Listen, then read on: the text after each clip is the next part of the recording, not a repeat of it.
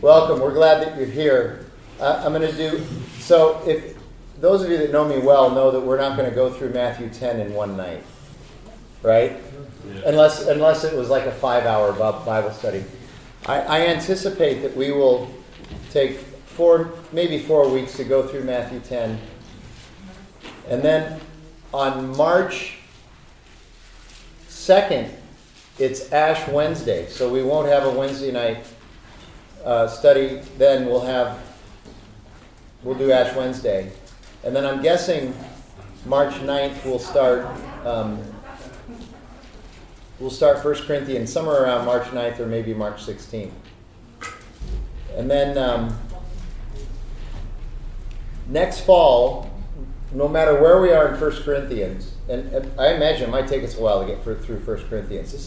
These are going to be deep dives here.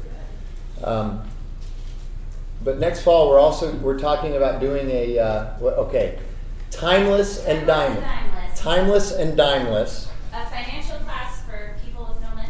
A financial class for people with very little money. Anyway, we're going to do 3 weeks on finances. We've had great response to that when we've done it in the past, and we have people in the congregation that are really good at that. And we're going to do 3 weeks where we actually interview 3 different people who have some background in that on just managing money and planning and how to budget and things like that. I hate to use the word budget because that's like nobody wants to show up for that, but it'll be more exciting than that. But we're kind of putting together a list of people that we would interview for that, which we think would be kind of fun and interesting. We'll do that for 3 weeks, then we'll go back to 1 Corinthians. So the idea is that every Wednesday night there's going to be something in here. And if I'm out of town or if there's some health problem that I'm having, I'm thinking like about the surgery I have coming up. If there's some health problem that I might have, one of the other pastors will fill in for me. So there will always be something going on in here. Anyway, just a little bit of background so I'm going to go deep background for some of you. A little bit of background on the Gospels, which I think is interesting.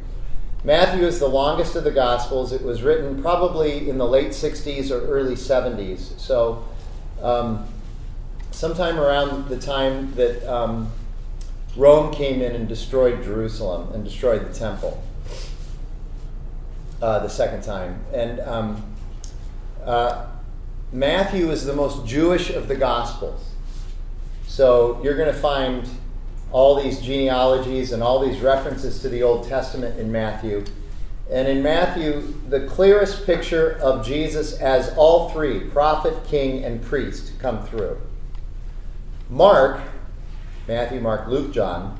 So Mark is the shortest of the Gospels. Mark is written with, Mark's favorite word is immediately, or just then. The word translated that way. The action goes very fast, and he uses an economy of words. If you've ever read Mark, it's very quick, and he's very fast moving. And he'll have 5 different stories in a chapter, whereas Matthew might have 1 or 2 in a chapter.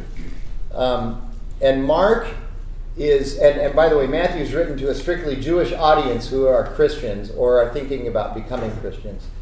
Mark is actually written as sort of a subversive text and like a Greek tragedy. Okay, and it's the most Roman of the Gospels in that it's written probably to people in Rome, because most people think that it was Peter's a gospel actually, and Mark was writing it for Peter before Peter died in 68 AD. And what was Peter's last job with the church? Bishop of Rome. He was the Bishop of Rome. That's right. So he was the first pope. So he would have been in Rome, and that's where this would have been written. And it was written kind of subversively, trying to point out to Romans that the real king is actually Jesus. It's not Caesar. Because the Caesars always had this sort of divine idea that they were also sort of godly, which is always interesting. Not unsimilar to our politics today. At any rate, you're supposed to laugh at that, Chuck. At any rate, Luke is the most Greek of the Gospels. Luke is writing to his friend Theophilus, who's a Greek guy. Luke he's a doctor, but he's also a master historian. And so he researches this stuff tremendously. And Luke is the upside down gospel. He's turning the world upside down with the gospel. And it's I love Luke's gospel for that. And you find a lot of things in Luke that aren't necessarily in the other gospels, although it's still considered one of the what's called synoptic gospels. Synoptic meaning same eye. That would be Matthew, Mark, and Luke. And then John is completely different. Luke is probably written in the mid-70s. Mark was written in the 60s also with Matthew. Luke was written in the 70s. And Luke probably used some of the material from Matthew and Mark to be able to write his gospel during his research. And then John was written probably in the late 80s, early 90s. And John is written to anybody and everybody. And it's to demonstrate that Jesus is the Logos. He's the Son of God. And his purpose statement is, I'm writing this so that you might believe. That's just it. And that's what the gospel that we've been going through on Sunday morning. So that's sort of an overview of the gospels and their differences. They all have different audiences and different purposes, but they're all talking about Jesus in terms of him being the Savior, and that's important. Now, in Matthew, I think tonight we might get through verse 7, we'll see, of chapter 10. In Matthew, there are 5 major discourses in Matthew. The first discourse is chapters 5 through 7. That would be known as the Sermon on the Mount. The Sermon on the Mount, right. That's the most famous discourse in Matthew, right? Sermon on the Mount. And it's a discourse about what it means to be a citizen in the kingdom of God. So literally, it's somewhat political because it's talking about how to be a citizen in the kingdom of God, how to live out your life in the kingdom of God. Matthew 10 is the second discourse. This is the missions and characteristics of a missional disciple. That's chapter 10. That's what we're going to look at, and I'll explain why I think that's important to look at. The third discourse is the mysteries of the Messianic kingdom in Matthew chapter 13. The fourth discourse is the characteristics of life in kingdom community. That's different than being a citizen in the kingdom of God. It's characteristics of what it's like to be in a relational kingdom community, and that's chapters 18 through 20. And then the last discourse is chapters 24 and 25, which is the delay, return, and judgment of the Messiah. So if you're wondering about when Jesus is coming again, read that last discourse. And it'll be all clear for you after you read that discourse, okay? So we're doing discourse number 2. I want to talk a little bit about the context now of Matthew 10 in particular. Throughout Matthew chapter 9, Jesus heals several people. And he does miracles and signs. And then he ends chapter 9 with his declaration that the people, and when he says the people in this particular case, he's talking about the Jewish people. He's saying the people are harassed and helpless like sheep without a shepherd. And then he says to his disciples, the harvest is plentiful, but the laborers are few. So right out of the gate, I think the end of chapter 9 provides some people with some questions. Why is he saying these things? So first of all, there's 2 questions I want to talk about. Why does Jesus say that the people, these Jewish people, are harassed and helpless like sheep without a shepherd? Why do you think Jesus might be saying that? I would say it's because the Jewish leaders who were supposed to be the shepherds of the people were told them not to do their job. That's exactly right. What were the Jewish, I like to call them the perps, the professional religious people. What were they doing in their job? Just build themselves up. Here. Building themselves up. They were the shepherds of God's people. They equated themselves with the Old Testament prophets who spoke truth to power and warned the people about their rebellion against God. They equated themselves with those important people like Jeremiah, Isaiah, Amos. They equated themselves with them, but they weren't acting like that at all. They were about power, status, and wealth, and how to build up their own power, status, and wealth. Okay, so that's right. So they weren't shepherding the people, and in fact, they were harassing the people. They were harassing the people to do things that they would never do themselves. So, what is the saying that you see all over the internet right now? Rules for thee, rules for thee, but not for me. So they were like that, and they were making their people that they were supposed to be leading and shepherding miserable. And so then the second question that comes is, what does he mean when he says the harvest is massive, but there aren't enough workers? And it's related to the first question. So what would the answer to that be?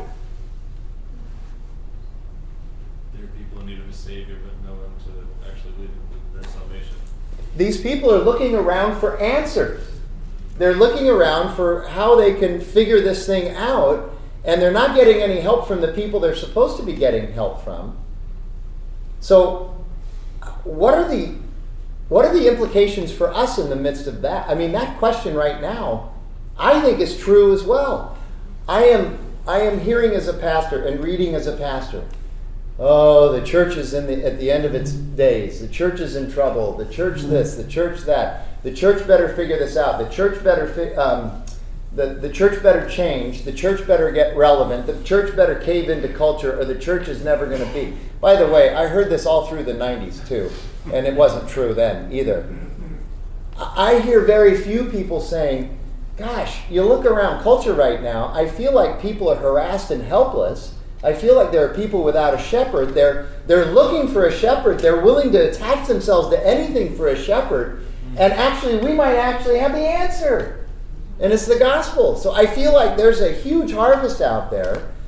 But most of the workers are sitting around going, we're in big trouble. That's what I feel like. Anyway. And so, just as a personal point, it kind of makes me feel like, even though I'm 62 and I'm really tired, anybody else tired and in their 60s? And you're not even in your 60s, you're in your 20s and you're tired. Yeah. Okay. So, yeah.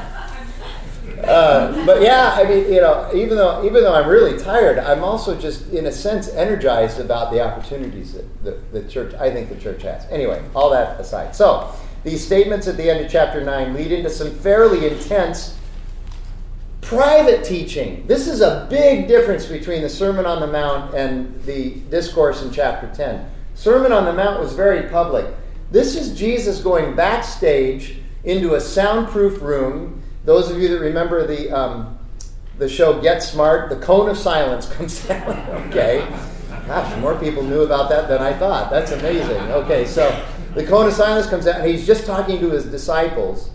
And he's giving, this is private teaching and direction that Jesus gives his disciples in chapter 10, but Matthew records it for us. So it applies to us as well. And this teaching is at times, and this is what got me really interested in maybe teaching this, part of what got it. The teaching at times seems murky and a bit coded. Like you read some of these verses and you just, I don't even know what that means. Did that really happen? How do we explain that today? So some interesting stuff. And I think some of these verses causes some consternation or people get vexed by it. I love that word vexed. Every time I get a chance, I work that into a conversation.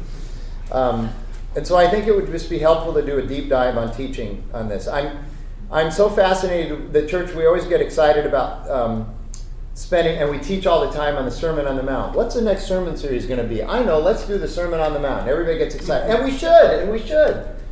But I've never heard anybody say, hey, let's get excited about Matthew chapter 10. That just never seems to happen. So I'm the one who's trying to get excited about it. I think it's important. It's just not as well known. That's why I wanted to do it. And I also wanted to do it, honestly, because on Tuesday mornings when I just read through Scripture, we were reading through Matthew about 2 months ago, and I'd already decided we were going to start with with 1 Corinthians as our first study. And I'm reading through Matthew 10 out loud, and I'm like, oh my goodness, I need to know more about this, and the only way I might know more about this is if I decide to teach it. Then I got to actually study it and figure it out. So that's what we're going to do, and then after a few weeks we'll go to 1 Corinthians.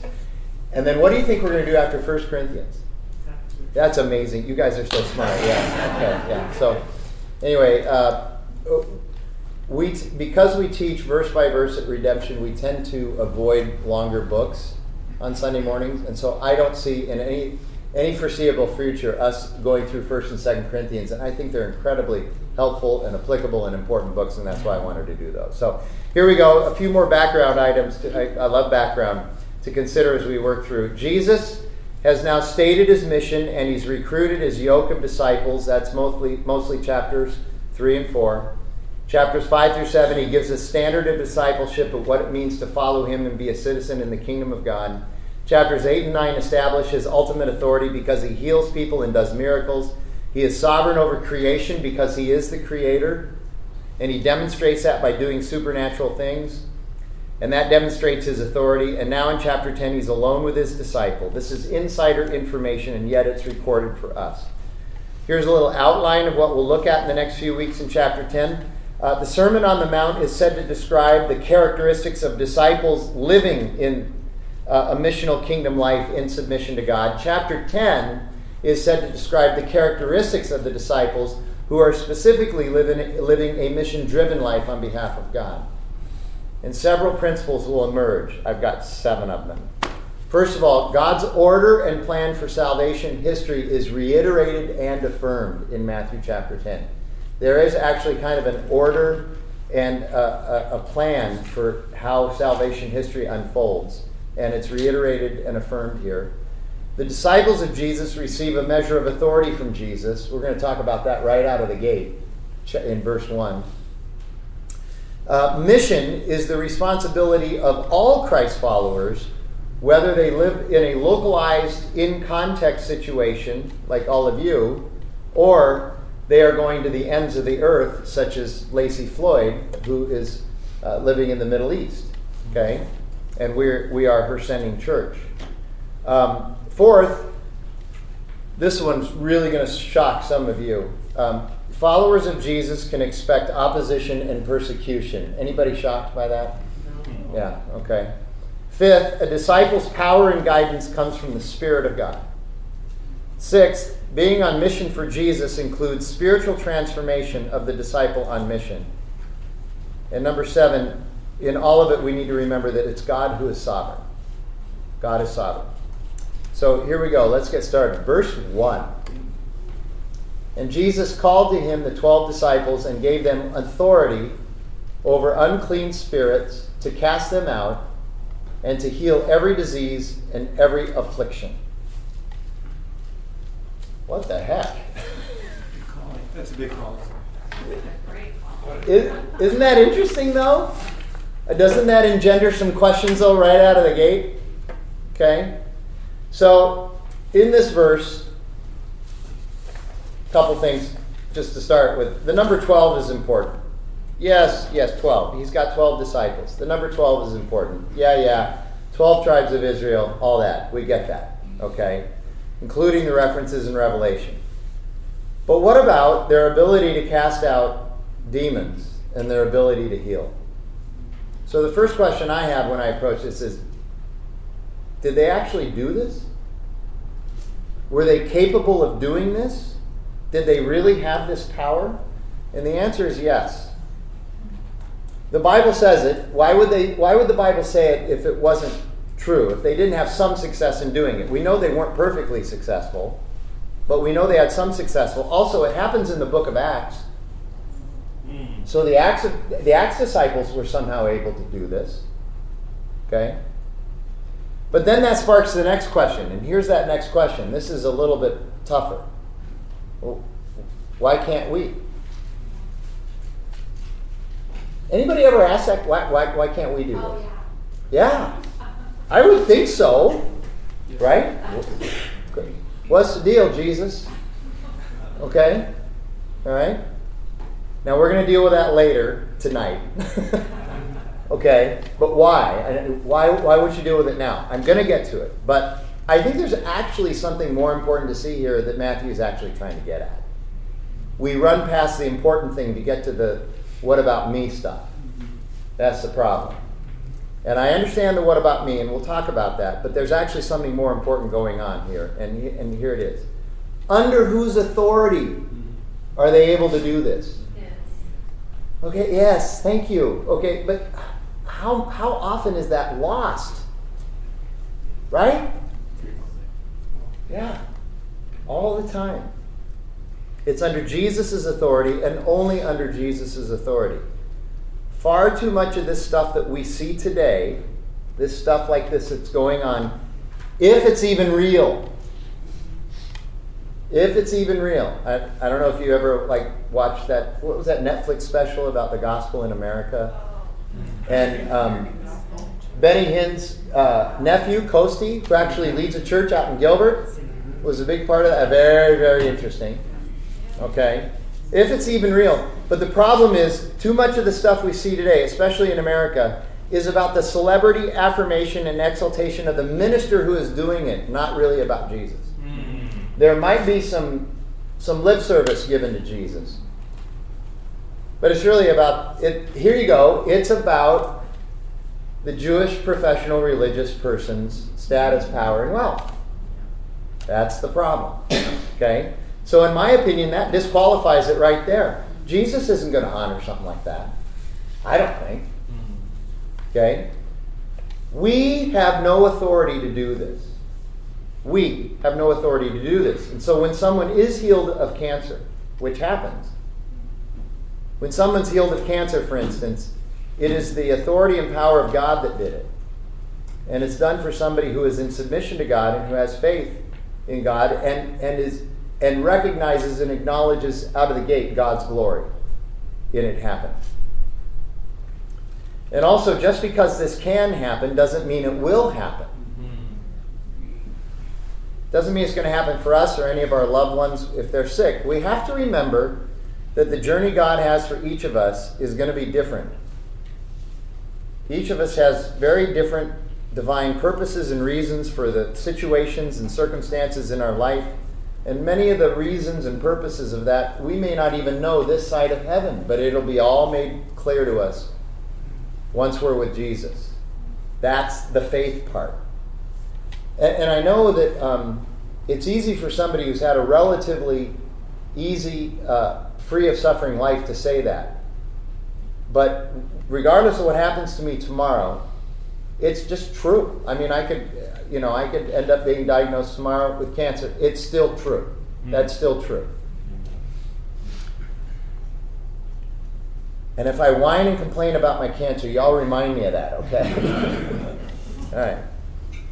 By the way, I don't have cancer, so don't even... foreshadowing. Okay.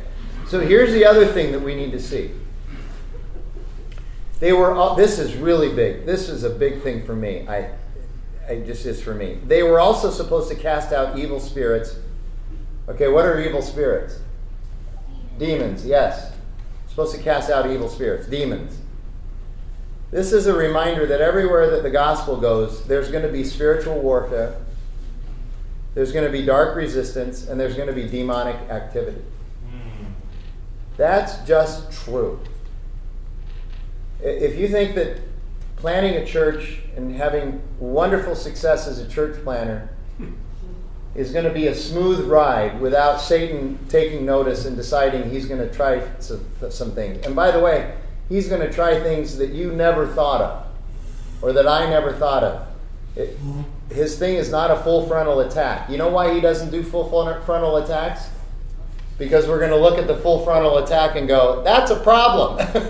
We're going to recognize it. Paul describes Satan's ways, his methodology, as schemata. That's the Greek word for schemes. He schemes. He's clever. He's way more clever than I am, way more clever than you. But he who is in the world is not nearly as powerful as Jesus. We got to remember that. Okay? The only power we have in the face of that is not from us. We can't pull up our spiritual bootstraps and fight this. It's going to be by the power of the Holy Spirit. Okay? It's from the resurrected Jesus, the filling of the Holy Spirit, and the authority and the holiness of God. So, I think that's really important too. So the two questions, getting back to this, is this happening today? And if so, why can't we seem to do it all the time? Or at all? First of all, it is happening today. Not all the time. It's not the standard operating procedure. It is rare compared to the corruption that's in the world. It is rare. We need to remember all disease is a direct result of the fall in Genesis chapter 3. All of it. It's a manifestation of sin nature. Okay? Sin broke everything in Genesis chapter 3. It broke our relationship with ourselves. We're divided against ourselves. I hope you understand that. Our relationship with ourselves is messed up as a result of sin. Our relationship with each other is messed up as a result of sin. Our relationship with God is messed up. The first thing that Adam and Eve did was they hid from each other and hid from God. And then they started blame shifting. They did a lot of whining. Doesn't this sound familiar? You know? Okay? But here's another one. Those are the three relationships that were broken. Here's the fourth relationship. Our relationship with the creation is broken as well. Creation has been corrupted, and then we add on to that with our sin, with how we abuse creation as well. I know you're sitting there thinking, man, Frank's become an environmentalist tree hugger kind of guy. Okay, not in that vein, but you need to understand that from a biblical standpoint, yeah, I am. You know? And here's the other thing. What if somebody does get healed? Okay? If Jackie got sick, terminally ill, all right, let me put it this way. I remember when Susan Schrader got, Tom Schrader, our founding pastor, when she got breast cancer, it was this particular kind that's very deadly. I can't remember the name of it, but it begins with an A. Anyway, and everybody, prayed for her healing. And that would have been great. But here's the thing. Even if she gets healed, she's still going to die. I know that's a morbid thought, but she's still going to die. So even if somebody does get healed, our future is that we will eventually die anyway physically. I know some of you think I've got this obsession with death. It's not that I'm obsessed with death. It's just that I'm not that upset about it because, Philippians 1, if I'm not here, I'm going to be with Jesus. That sounds, I love you all very much, but it actually sounds a little bit better, okay? But I do admit that I'm not excited about how I might die. I don't want to die screaming my last 5 minutes in a plane going down or, I really hope I die in my sleep. I have the Woody Allen approach to dying. I'm not afraid of dying. I just don't want to be there when it happens. Okay? So, but you never thought a pastor would quote Woody Allen. Anyway, but everybody's going to die sooner or later. Even Lazarus died. Yeah.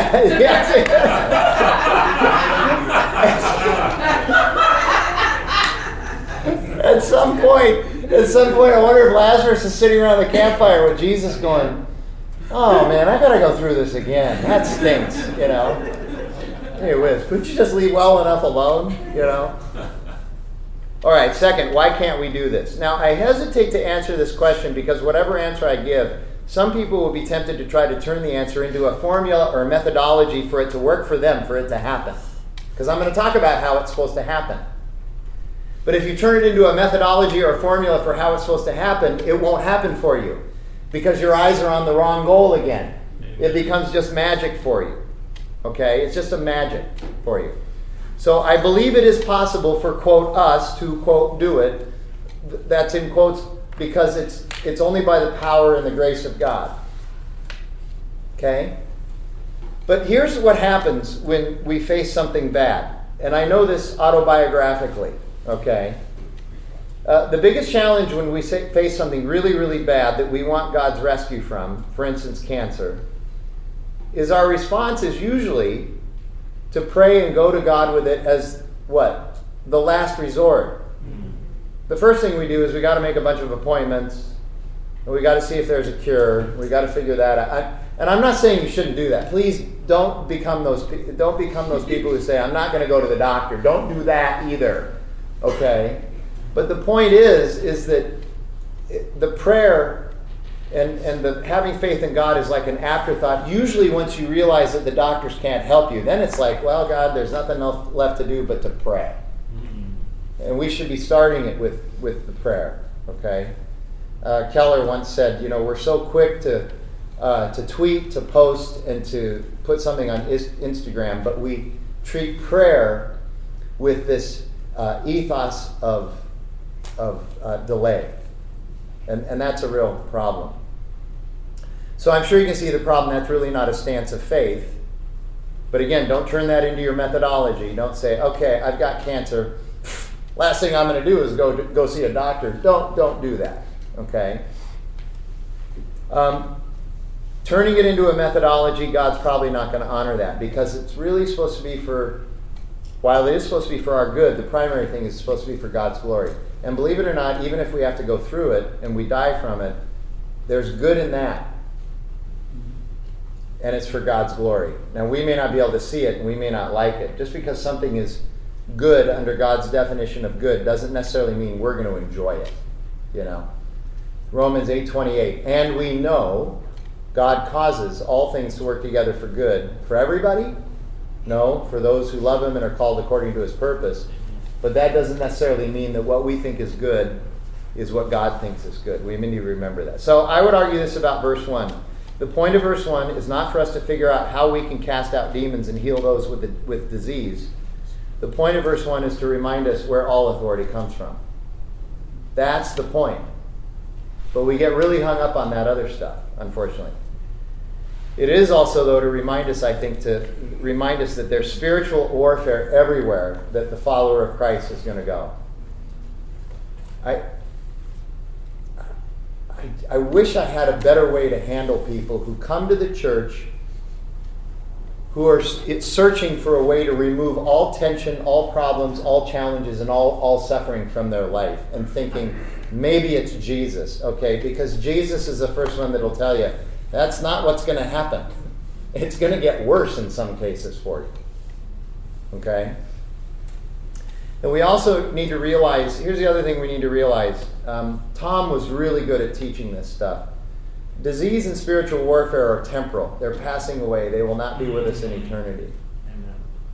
It's why Tom once said, remember, no matter how long it lasts, remember, no matter how bad it gets, it can only what?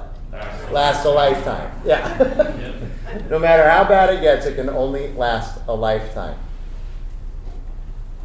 That's actually good news, because we're going to be with Christ for quite a bit longer than we're going to be here. Okay? So, verses 2 through 4. The names of the 12 apostles are these. First Simon, who is called Peter, and Andrew his brother, James the son of Zebedee, and John his brother, Philip and Bartholomew, Thomas and Matthew the tax collector, James the son of Alphaeus and Thaddeus, Simon the zealot, and Judas Iscariot, who betrayed him. Okay, he names the disciples, but there's a couple of descriptors in there that I think are worthy of pointing out. Is there something a little bit odd by the way two of the people are described? Anybody want to throw something out? The tax gatherer is the author. Tax gatherer is the author. That's Matthew. But what does a tax collector do? That's Matthew. That was his vocation before he went with Jesus. What does he do? He's not Taxes Jews for Rome. He's a Jew who sells out to the Roman government. The Jews hate the Roman government. And now he's making money by taxing Jews and collecting more than he's supposed to. Because that's how you made money as a tax collector. So he's oppressing Jews. He's a Jew oppressing Jews as a tax collector. What does a zealot do? Murders them. He murders tax collectors. That's exactly right. In the most simplified terms, that's exactly right. You have a tax collector and a zealot, and they're both now in the yoke of Jesus. Okay?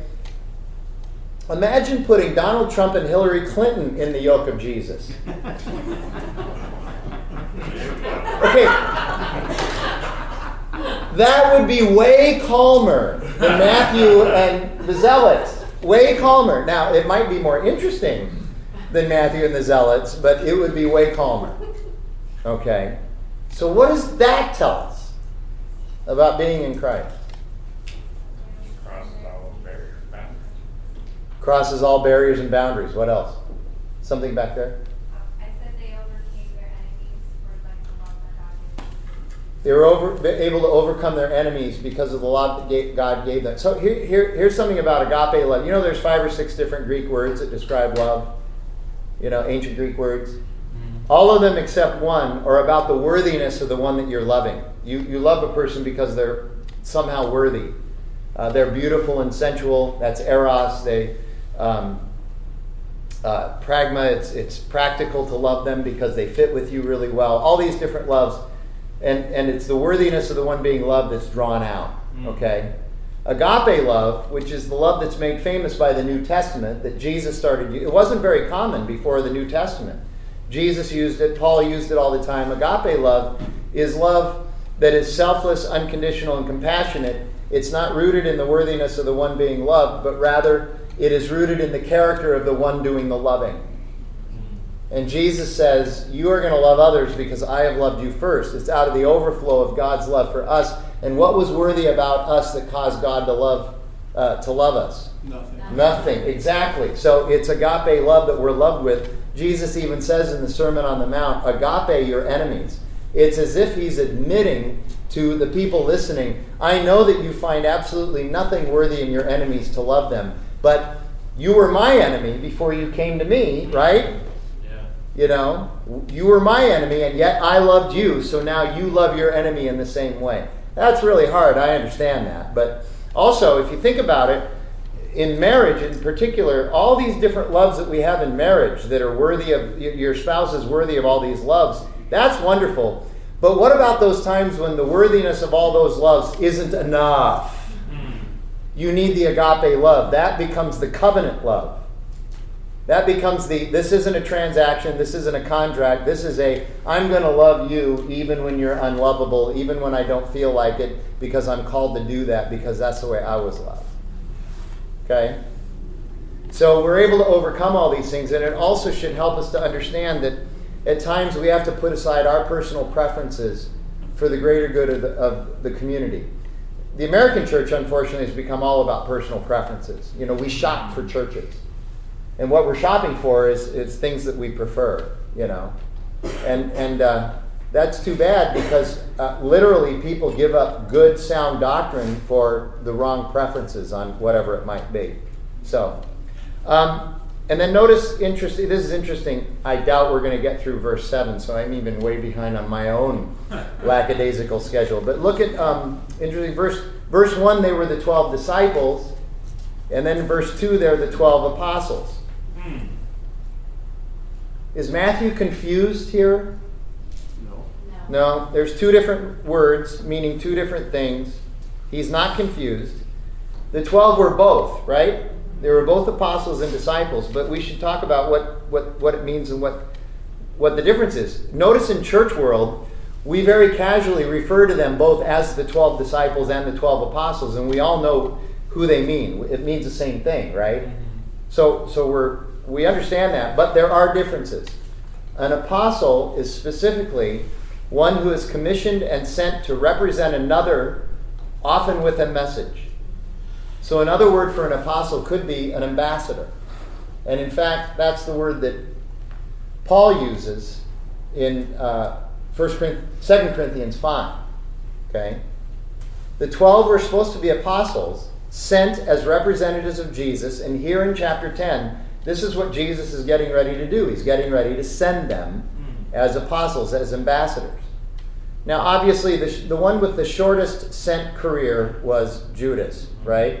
Okay, he's the only one who was an apostle after the crucifixion and resurrection. So everyone who knows Jesus today is, in one sense, an apostle. In one sense. Not in all senses, but in one sense. Everyone who knows Jesus is, in a sense, an apostle. We are called to represent Christ. But apostle is actually listed in, I think it's 1 Corinthians, as one of the spiritual gifts as well. There are actually apostles who are set aside who have the spiritual gifting of being an apostle. So in other words, they really lean into, they also usually in their gift mix have evangelism as part of their gift mix. They really lean into this idea of going out and representing and being sent and having a message. And they're constantly saying the church needs to do more, the church needs to push out, the church needs to do more. That's somebody with the gift of apostleship. You don't find the gift of discipleship anywhere in any of the gift lists, and because it's not a gift, and I'll get to that in a minute. But see, not everyone has the spiritual gift of apostleship. Okay? And not everyone who knows Jesus is sent in such a way that mimics the 12 original apostles. Some, yes, but not all. So the 12 apostles in the Bible were, in both the strictest and the broadest sense of the word, they were apostles. But disciples, what about being a disciple? A disciple is a follower and a learner. Every Christian is a disciple. And every Christian is called to press hard into learning and following, no matter what your spiritual giftedness is, no matter what your gift mix might be, whether it's leadership and administration or teaching and shepherding, some of the special effects gifts, prophecy, things like that. Whatever your gifting is, you are called to be a disciple. You're supposed to press hard into knowing Jesus, learning from Jesus, and following Jesus. Discipleship is not a spiritual gift. It just is if you're in Christ. I know people who say, I really don't have the gift of apostleship. And I say, okay, I admit that's fair. That's true. But no one can say, I don't have the gift of being a disciple. That's another way of saying, I don't believe in Jesus. I don't have the gift of discipleship. Well, you don't believe in Jesus then. That's part of the deal, is to be a learner and a follower. Now, obviously, the 12 were also disciples, so they were apostles and disciples. They were the original apostles and disciples. Though, again, Judas tended to fall a little bit short in a way that is more remarkable than the way other followers of Jesus may fall short. We all fall short in our discipleship, right? In some way, shape, or form. All of us do. So, all right. I'm going to read the next section, and then we're going to stop, and that's where we'll start. But the next section is verses 5 through 15, and it relates to Jesus' call to the 12 to do what we might call short-term missions work to Israel, to the Jews. This is his call to go to the Jews first. And when we come back next week, we'll take it a few verses at a time, but here's what he says.